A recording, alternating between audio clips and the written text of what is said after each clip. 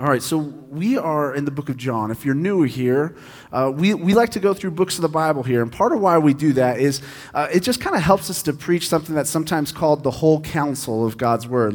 There are passages that I go through that I probably wouldn't go through. Like I wouldn't flip open and be like, I really want to preach on this tough idea this week. I'd probably just kind of pick my favorite passages or the passages that are most well-known to me or meant a lot to me. That's just honestly how I would probably do it. And so I'm thankful that we can go through books of the Bible because it helps us to see things and go through things and hear from God in ways that maybe I wouldn't have been looking to hear from God. And so we go through books of the Bible here, give you a little preview of the coming months. So we're going to be in John for the rest of this month, and then starting in June, we're going to take a break from John, and we're going to hop into the book of Nehemiah for the summer, okay? And so we know everybody's like, we're in the same book forever and ever and ever, and that's just sin. But to help you with that, we're gonna take a break from John. We're gonna spend some time in Nehemiah this summer, and so that's what we like to do here. We like to go through books of the Bible. Sometimes we'll do topical. We're not knocking topical because we do topical series as well, but that's generally what you'll find in these moments. And so we're going to be in John today. We're in John chapter 11. And I know I usually like to open with some sort of an illustration that kind of sets the table for us, that kind of helps us get to where we want to go today. But I actually think these first few 7 verses of John chapter 11 kind of set the table for us. And it points out a couple of things that we'll be looking for today. And then there's kind of a framework that I want us to keep in mind as we go today. And so we're going to be in a lot of verses today. We're going to be in 44 verses today, okay, because it is one story, and we just didn't feel like breaking up one story. We thought it's a little bit more powerful to go through this one true story that Jesus had with Lazarus and Martha and Mary. And so if you want to open your Bibles to chapter 11 of John, the verses will be on the screen. I'm just going to hop right into it. I'm going to read these 7 verses, and we're going to see how these 7 verses actually intro for us the day and kind of set a framework for where we're going today, okay? So John chapter 11, verse 1 says this: "Now a certain man was ill, Lazarus of Bethany, the village of Mary and her sister Martha. It was Mary who anointed the Lord with ointment and wiped his feet with her hair, whose brother Lazarus was ill. So the sisters sent to him, saying, 'Lord, he whom you love is ill.' But when Jesus heard it, he said, 'This illness does not lead to death. It is for the glory of God, so that the Son of God may be glorified through it.' Now Jesus loved Martha and her sister and Lazarus. So when he heard that Lazarus was ill, he stayed 2 days longer in the place where he was. Then, after this, he said to the disciples, let us go to Judea again." Okay, let's stop there. So in these opening verses, there's really 2 things that are mentioned here that are going to be the 2 things that we're going to be looking for as we go through this story. And then there's a framework I want to talk about that will kind of help us to I think, connect to this story more, okay? And so the first thing is based on what kind of Jesus says right here. The first thing we're going to be looking for is God's glory in this story. Jesus says, hey, what's about to go down is going to be the very glory of God. Jesus even says he himself, the Son of God, is going to be glorified through what is about to go down. And so today, as we go through the story, we're going to be looking for God's glory. Now, this word has been kind of like hijacked, and we kind of just say it without knowing what it means. But God's glory is this idea of his weightiness, his reality. Right? Often when God's glory is talked about in the scriptures, it's talked about in this way of things that point to him. Right? Sometimes this word glory is used to talk about a king, and it would point to the king's kingdom, and it would point to the king's wealth and his riches and all the things that he has, and it would say that would be the king's glory. And so whatever happens in today's story, it's going to point to God's glory. It's going to point to his magnificence. It's going to point to his reality. It's going to point to his weightiness. And so as we move through the story today, we're going to be looking for God's glory. Okay, because we're going to see God's glory happen and manifest in this story. Okay, the next thing that we're going to be looking for is based kind of on what the author, John, says about Jesus here. He says this funny thing. He says, hey, Jesus loved Martha and her sister and Lazarus. And so the second thing that we're going to be looking for is how Jesus loves. Like throughout this story, we are going to get a glimpse of how Jesus, the Son of God, loves people.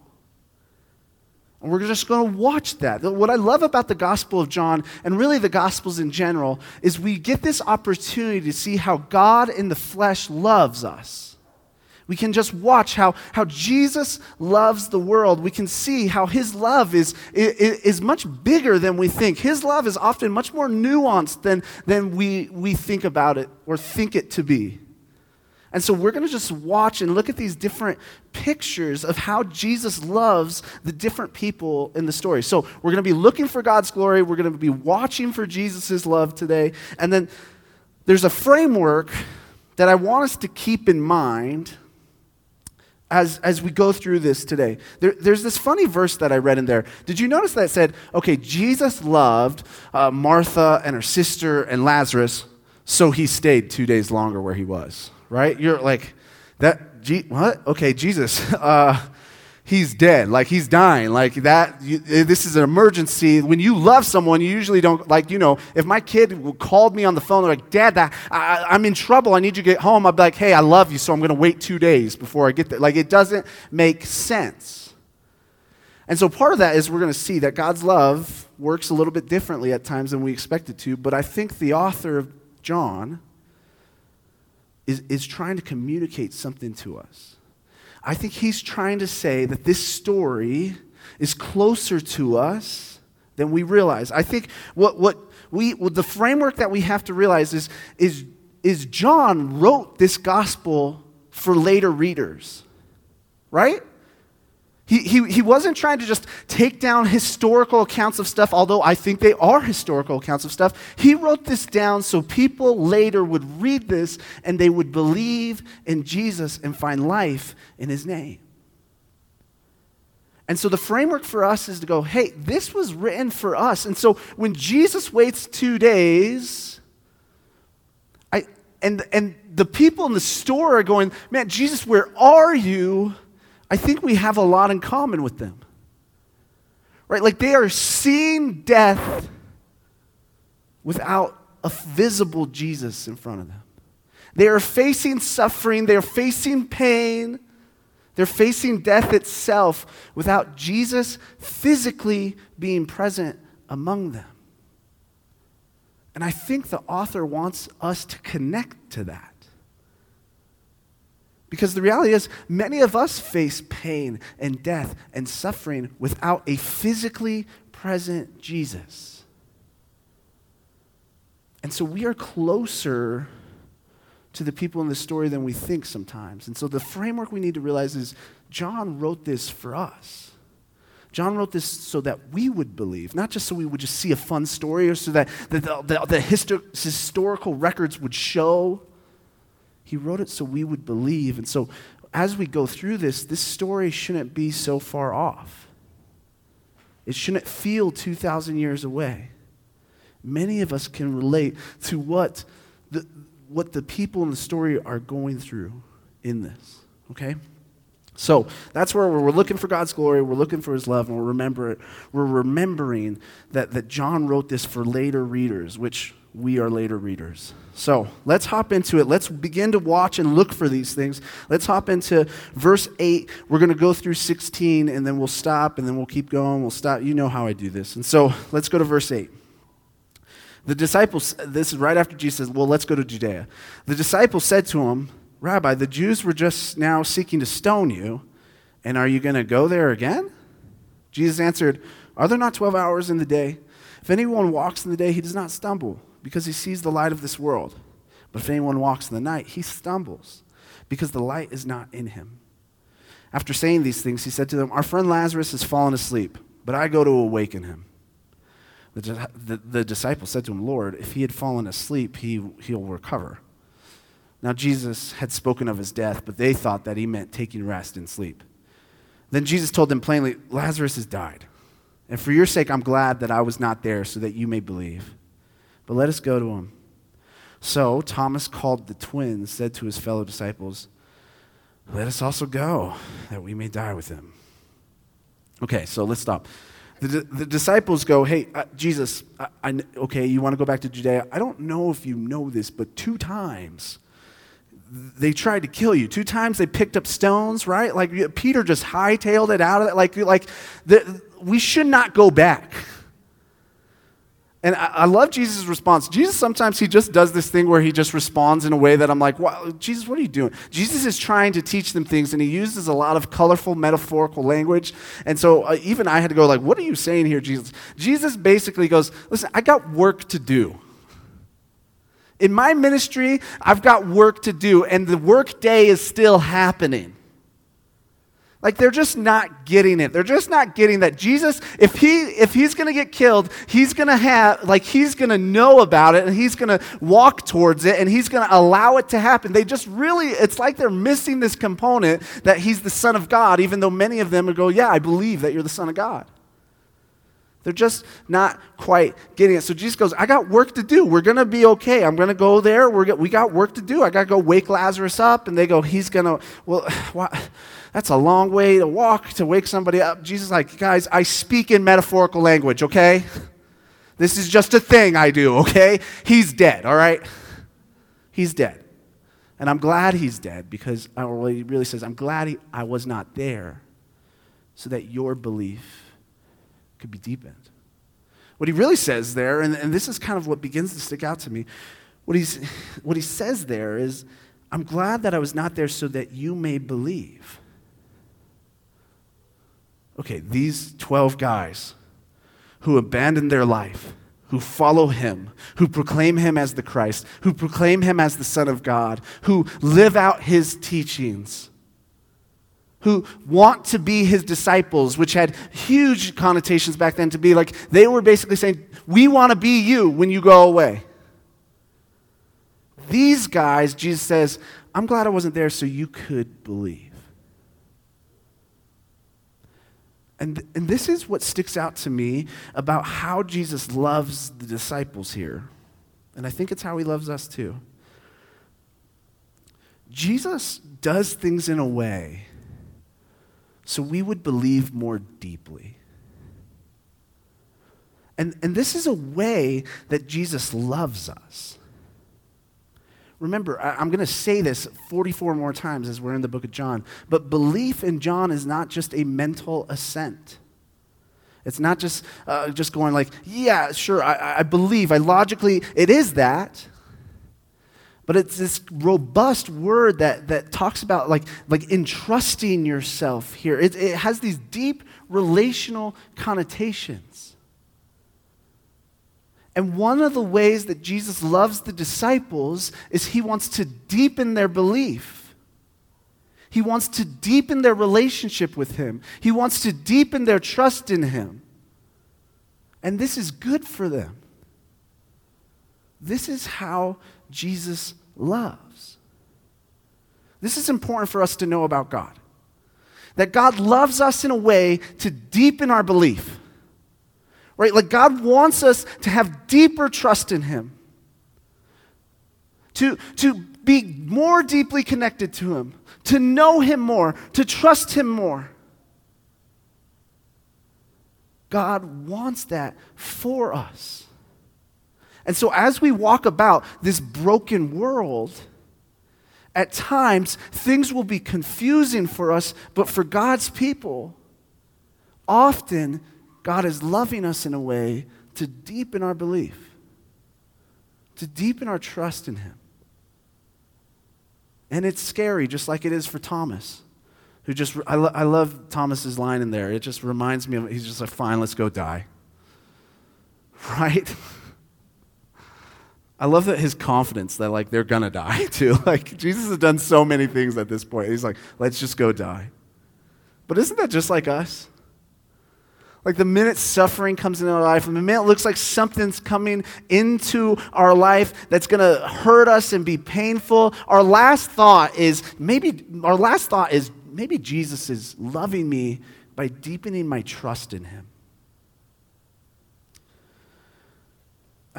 It's good for us to have deeper trust in Jesus. I don't know how to talk about this outside of relational terms, but I don't know if you've ever been this person. Maybe I've been this person where I'm distrusting of someone who is trying so hard to love me, and I'm cynical of someone who's trying so hard to love me, and that this person is mature enough, whoever that might be, to just kind of keep loving me. Keep building my trust. Keep doing things to know that I have their love in my life. I think that's how Jesus loves. I think that's how God loves us. Right? Jesus knows we're cynical, untrusting creatures. Like that's part of how sin has affected us. And so Jesus, in his shepherding, in his work, is working to get that out of us. So we trust him more. It's good for us to believe. It's good for our belief to be deepened. And Jesus, a way that he loves us is by deepening our belief in him. I'm encouraged by that. Because if it was up to me to deepen my belief, it would be very shallow. Okay, let's keep watching how Jesus loves in this story. We're going to see him interact with Martha next. Verse 17. Now, when Jesus came, he found that Lazarus had already been in the tomb 4 days. Bethany was near Jerusalem, about 2 miles off. And many of the Jews had come to Martha and Mary to console them concerning their brother. So when Martha heard that Jesus was coming, she went and met him, but Mary remained seated in the house. Martha said to Jesus, "Lord, if you'd been here, my brother would not have died. But even now I know that whatever you ask from God, God will give you." Jesus said to her, "Your brother will rise again." Martha said to him, I know that he will rise again in the resurrection on the last day. And Jesus said to her, "I am the resurrection and the life. Whoever believes in me, though he die, yet shall he live. And everyone who lives and believes in me shall never die. Do you believe this?" She said to him, "Yes, Lord, I believe that you are the Christ, the Son of God, who's coming into the world." Okay, so let's stop there.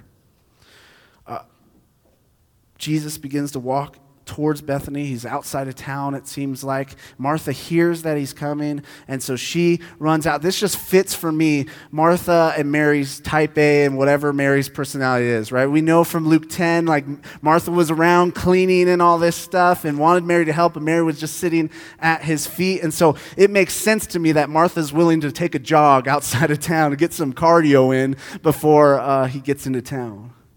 And so Martha gets to Jesus, and Lazarus has been dead 4 days. Now, back then, this is just a little note. 4 days, that's when they knew someone was dead. Okay, so they had a belief back then, even the Jewish people back then, that maybe somebody's spirit would kind of hover over their body that first 3 days. But the fourth day, that spirit was gone. So this person was not coming back. That's just a fun, interesting thing, especially in light of Jesus waiting 2 days and how he loves us maybe differently than we expect. But that's not my point. Martha comes up to Jesus and she just goes, "Jesus, if you were here, my brother wouldn't have died. But I know whatever you ask God to do, God will do. I know that." And then Jesus says, he'll rise again. And Martha's response, it was a good theological response in the day. She goes, I know one day God's coming back and he's going to raise his people. On the last day, at the end of time, that's what God's going to do. Because you see, there was all sorts of different thoughts in the Jewish people around resurrection at that time, but probably the people, especially the ones that followed Jesus and were around Jesus, they believed that at the end of time, God would come back and he would raise his people. That he would literally resurrect his people. And so when Jesus says, hey, he will rise again, Martha thinks he's kind of saying this platitude about kind of like to comfort her in the face of death. I wonder if that's kind of what people were saying at funerals at the time, like, hey, he'll rise again. Now, Jesus is saying that because he knows, spoiler alert, that Lazarus is going to get raised later that day. But Martha takes it as like, okay, he's saying this kind of theological thing. And so now what Jesus could do with Martha is he could go, no, Martha, I'm going to raise him from the dead in like 10 minutes. That's how he could respond, right? That's how I would respond. But that's not how he responds. How Jesus responds to Martha is, she goes, yeah, I know on the last day, like he'll be raised from the dead. Jesus' response is not, okay, I'm going to do this later. His response is, I'm the resurrection, Martha, and the life. Anyone that believes in me, even if they die, they're going to live. Anyone that believes in me is going to be resurrected.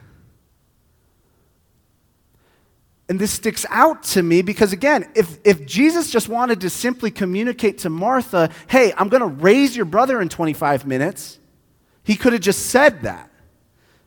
But I think the way he responds to Martha shows us how Jesus is loving Martha in this moment, in her pain, in her questioning, in her despair. Jesus is loving Martha and giving her what she needed. And the way that Martha is loved by Jesus is simply this. Jesus is trying to teach her that the resurrection is not a doctrine, but it's a person.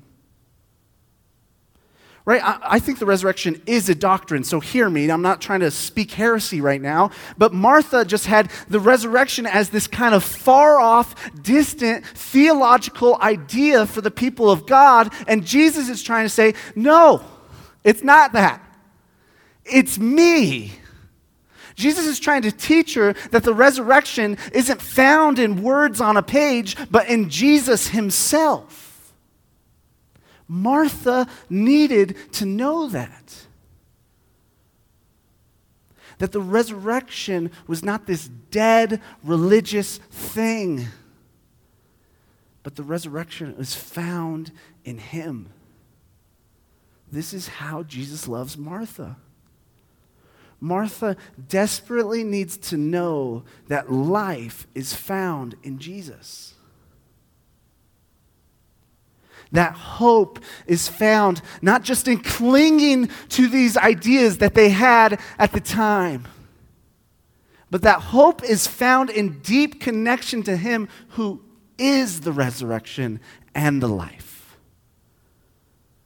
And we know that that's what Jesus is inviting her into, because then he begins to talk about believing in him, which we know is an entrusting of oneself. And it's confusing because Martha shows all kinds of belief in this passage. She rolls up on him and says, hey, I know he wouldn't have died if you were here. And then she even kind of goes, I know you could do, like, I know you could raise him. I bet you could raise him. I feel like that's kind of what she's saying. I bet you could do it. Well, if you could, just pray that. Right? She shows all sorts of belief in Jesus, and yet she needs to see that her belief needs to be connected to him as a person in relationship with the Son of God. And so Jesus tells her he's the resurrection and the life, and this is how Martha needs to be loved, and I bet it's how a lot of us need to be loved. Some of us need to see that Jesus is inviting us into the same truth. That in the face of death, in the face of destruction, in the face of your suffering right now, theological cliches and platitudes, although sometimes they can comfort, they're not going to comfort you the way that Jesus himself can. Although those things can give us hope of what to look forward to and what God's going to do, the only real hope is in Jesus himself. Some of us need to let Jesus love us this way. Let Jesus say to us that he's the resurrection and the life. He's the resurrection and the life. Connecting to him, believing in him, entrusting yourself to him, having a relationship with him is where you're going to find life. Even in the face of death, even in the face of suffering, that's where you're going to find life. I think sometimes people think that my job is just to say, hey, if I can just say all these theological platitudes, that's how you guys are going to get through this life. No.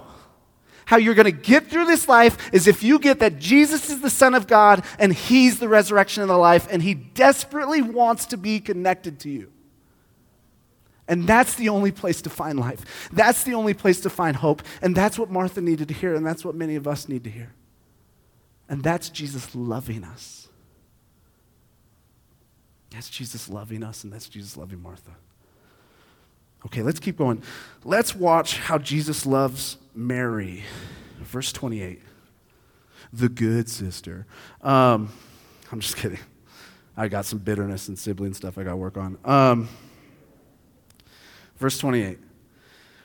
When she had said this, she went and called her sister Mary, saying in private, the teacher's here and is calling for you. And when she heard it, she rose quickly and went to him. Now Jesus had not yet come into the village, but was still in the place where Martha had met him. When the Jews who were with her in the house, consoling her, saw Mary rise quickly and go out, they followed her, supposing that she was going to the tomb to weep there. Now, when Mary came to where Jesus was and saw him, she fell at his feet, saying to him, Lord, if you had been here, my brother would not have died. When Jesus saw her weeping, and the Jews who had come with her also weeping, he was deeply moved in his spirit and greatly troubled. And he said, where have you laid him? They said to him, Lord, come and see. Jesus wept. So the Jews said, see how he loved him. But some of them said, could not he who opened the eyes of the blind man also have kept this man from dying? Let's stop there. Okay, so Mary comes along. She runs to Jesus, and she just kind of just crumbles at his feet and just begins to weep. And she says, if you'd been here, my brother wouldn't have died. And Jesus begins to become greatly troubled, and he's saying, let's go to the tomb. And as he sees the pain around him, he's moved. He's troubled. And he begins to cry with Mary and anyone else there that was crying. And even for everyone there, it's clear that Jesus loved Lazarus and loved Mary. So they're going, look, he loved Lazarus. This is real and this is true.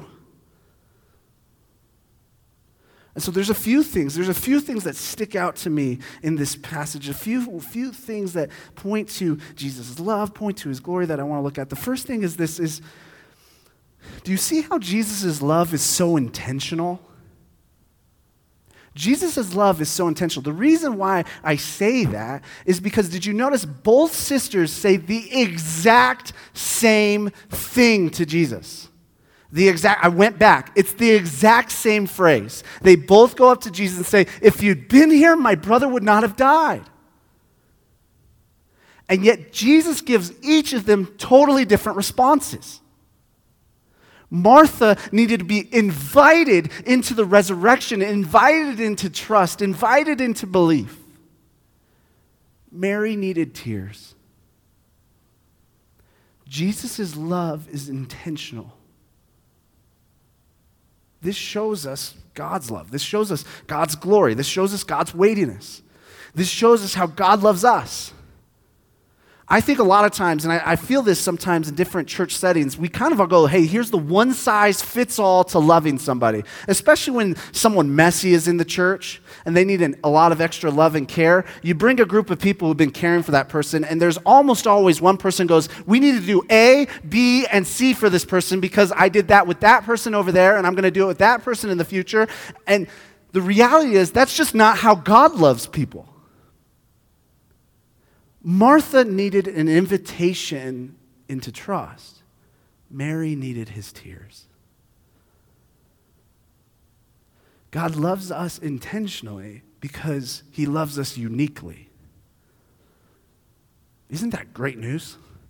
Isn't it great that John captured this in the scriptures? If there was a one-size-fits-all to God's love and how he loved us, some of us would surely read scriptures and feel left out because he only loves people in certain ways. But when we read passages like this, we can go, he's going to love me intentionally and uniquely.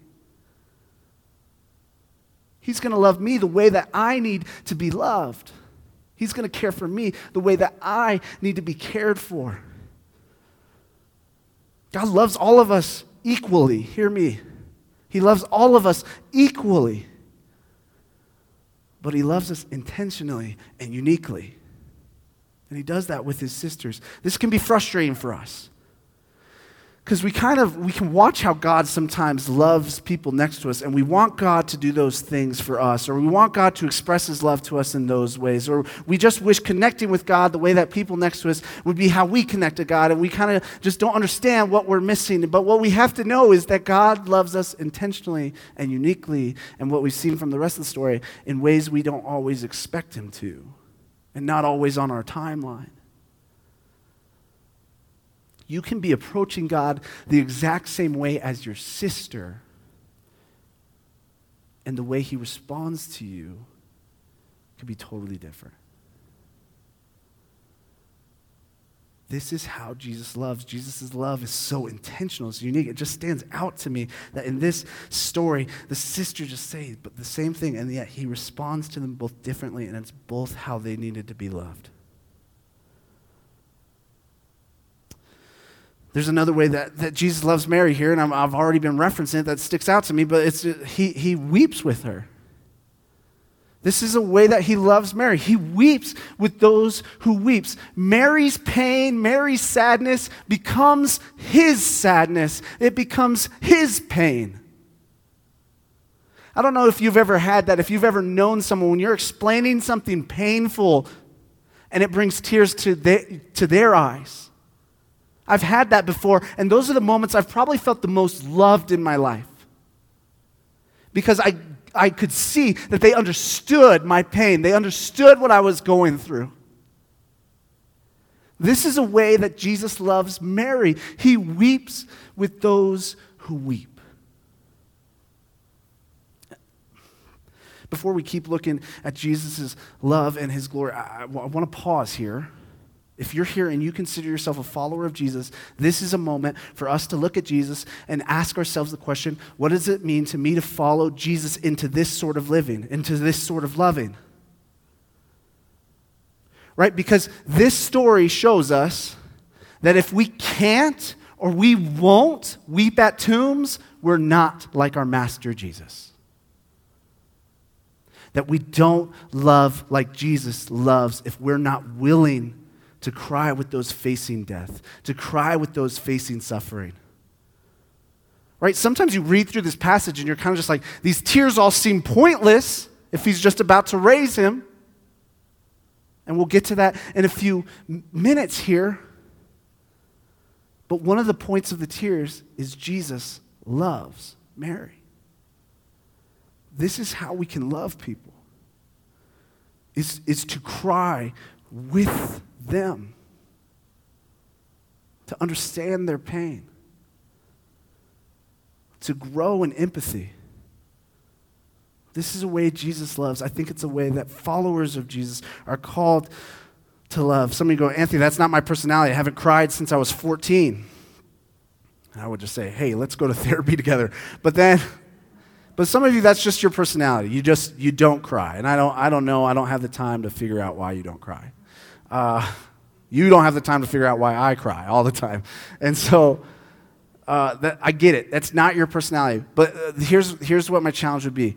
There's a lot of things and a lot of ways Jesus loves that are not my personality. And yet he still calls me into it. Right? Like, it's not my personality to be kind. It's not. Like, I've had a good look at my heart. I've seen myself in the mirror, and I just think that's just not a natural part of who I am. I have an unholy anointing to be not kind, to be mean. And when I'm called into being kind, as Scripture and Jesus himself and throughout the pages of Scripture we're invited into, I go, man, I don't want to. That just doesn't feel natural to me. And yet I'm still called to it if I'm a disciple of his. He's showing me who he truly wants me to be. Probably who I truly am if I'm redeemed. And so crying with those experiencing death and pain is a way that we're called to love. If you're like, this isn't a good enough, Romans says, in a flat out, weep with those who weep. We're to cry with those who are suffering. We're supposed to understand people suffering. Their pain is supposed to become our pain. Their sadness is supposed to become our sadness. I think Jesus weeps with those who weep for a second reason, though, too. I think he weeps with those who weep because death bothers Jesus. Death bothered. You see in the passage he says that he was greatly troubled. And I think he is empathizing with Mary, but I think he's also just greatly troubled at how death has hurt people he loved. And so I think some of Jesus' tears were shed because God does not like death. Death is not a part of the world that God wants for us. Jesus came to get rid of death. One of the horrible, horrible side effects of sin in the world is there's death in the world now too. And Jesus came to get rid of it. And so when he's in this moment with his friends and his friend who just died, he's greatly troubled because I think death bothers God. And so if it's hard for you to weep with those who weep, I would just say, does death make you weep? Does death bother you as much as it bothers God? In this world, it can be very easy to just kind of be numb towards death. We see so much death, suffering, pain around us. A good just like choice feels like, I'm just going to be apathetic. And however, we might not consciously make that choice, but I think we subconsciously make that choice at times. And when we do that, we miss a part of God's heart, which is he hates death. He's bothered by death. It moves him to tears. Right? Here's a little thing. When we have people around us that are experiencing death, what Jesus teaches us here in how he loves Mary is that it's okay for us to cry. It's okay for us to cry when people are experiencing death and pain and sadness. I've noticed a lot of times when we go to comfort people in their pain and sadness and they're Christians, we feel like we have to say something theological in order to love them well, in order to give them hope. And I'd say 9 times out of 10, those people say, that didn't feel very loving. Now listen, I think the theological things help me to have hope and help me to know what's true and all that kind of stuff, but I don't know if they always help me to love people that are hurting and love people that are experiencing death. And so when we're with people going through this, when we're at a funeral, I think that Jesus is almost kind of inviting us out of just kind of coming up to someone and being like, God's in control, and just being willing to just cry and just be like, this is horrible. This is horrible. Death is horrible. I don't know why we as Christians have lost this idea that death is horrible, but it is a deeply Christian idea to say death is horrible and we can cry about it. We're going to be doing a lament later today, and as we've done the laments, the most controversial thing sometimes for people, because they're just like, we need to focus on the resurrection and the hope and all that stuff, and I agree. That is where we find our hope, and that is even where we should focus. But Jesus himself gives us permission to weep with those who weep. Jesus himself gives us permission to say, death is horrible. This is horrible. And I find that incredibly loving that God doesn't give us platitudes, but he gives us tears at times to love us. God took on flesh so that he could cry with us. So that he can know, so that he could help us to see that he does indeed know what we're going through. That's who our God is. That's how he loves us. That's how he loved Mary. All right, let's keep going. Let's look at the last kind of act of this passage.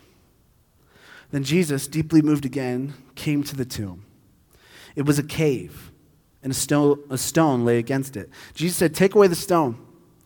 Martha, the sister of the dead man, said to him, "Lord, by this time there will be an odor, for he's been dead 4 days." Jesus said to her, "Did I not tell you that if you believed, you would see the glory of God?" So they took away the stone, and Jesus lifted up his eyes and said, "Father, I thank you that you've heard me. I knew that you always hear me, but I said this on account of the people standing around, that they may believe that you sent me." When he had said these things, he cried out with a loud voice, "Lazarus, come out!"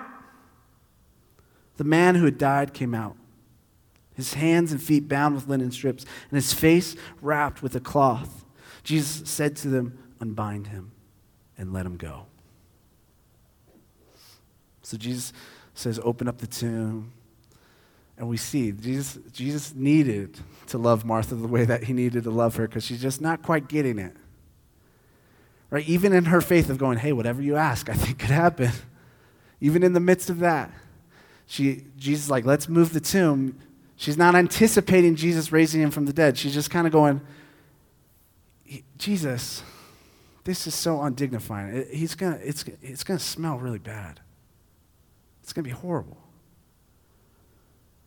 And I love Jesus. I almost feel like that there might have been a glimmer or like a sparkle in his eye as he looks at Martha and he goes, do you remember what I was just talking to you about? This is the glory. We're about to see it. This is the glory. It's coming. They move the stone and Jesus raises Lazarus from the dead. But before he does that, he has this prayer. And this prayer to me is something that just really has stood out to me as I've been studying this passage. And because I think this prayer, it shows a way that Jesus loves us. And he just prays, Father, I know you hear my prayers. I know you always do. I'm praying this out loud so everybody here can see that you're working through me. See that I'm your son. See that you sent me. Jesus is praying for their belief. That's so interesting to me. And I think this is a way that Jesus loves us, and it's kind of connected to the first way, but Jesus wants us to believe. Jesus wants the crowd to believe. This is a way that Jesus loves the crowd. And it's a way he loves us. Jesus could have just lived his life and did his ministry, right? And left and told us what was true and said, hey, you should believe in that and all that. But as he's doing all these things, he's like, man, I want you to believe. He could have just raised Lazarus from the dead and said, see what I said? Like he could have said, he could have done all this. But as he's raising Lazarus from the dead, he's like, God, please, my Father, help them see this so they believe. Jesus prays for our belief because belief in Jesus is good for us. Like I was talking about at the beginning, we were created for belief in God. That is a fundamental aspect of who you and I are. We need to believe in God to be whole, flourishing humans.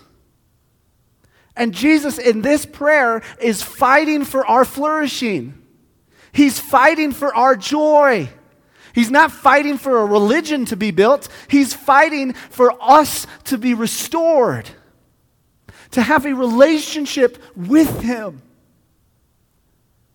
Jesus so loves us that he prays for our belief.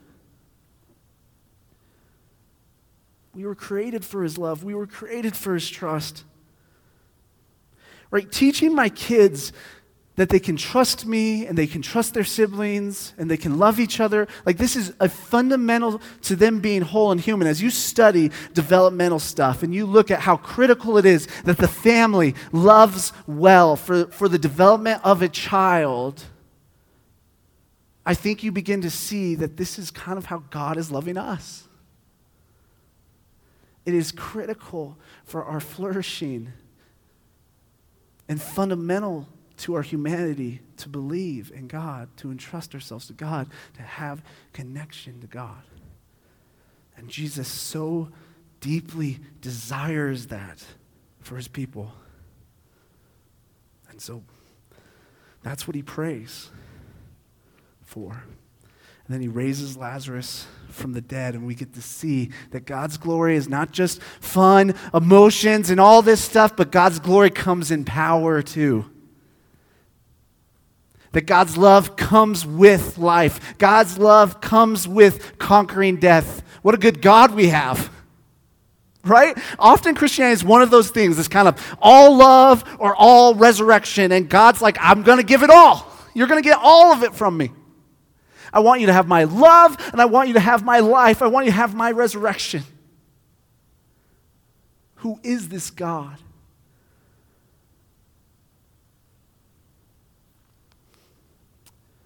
For us and the people in the story, Jesus can feel far away sometimes. We're like he's not arrived in time. Or we're kind of left just feeling like, Jesus, where are you? Are you even here? And the author of John knew that. He knew that that's how Martha and Mary felt. And he knew that later generations would feel that.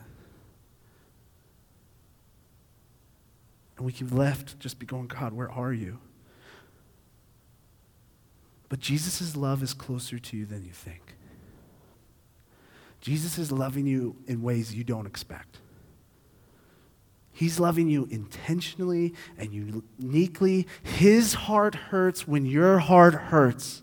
Jesus hears your cries at the pangs of death in this world, and he wants to bring you life and resurrection.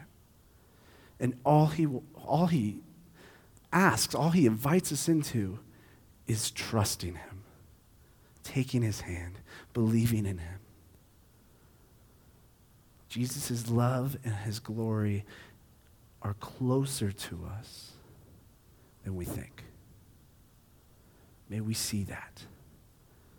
May we see his glory. May we see his love. May we believe more deeply. May we understand his love more completely. May we see that he lived a life of holiness so we could get his love. May we see he died a death, taking on the death of this world to give us his forgiveness and love. And he raised from the dead, again showing us the glory of God comes with love and resurrection. And all we need to simply do is believe. May we believe more deeply. Amen, church? Amen. Let's pray.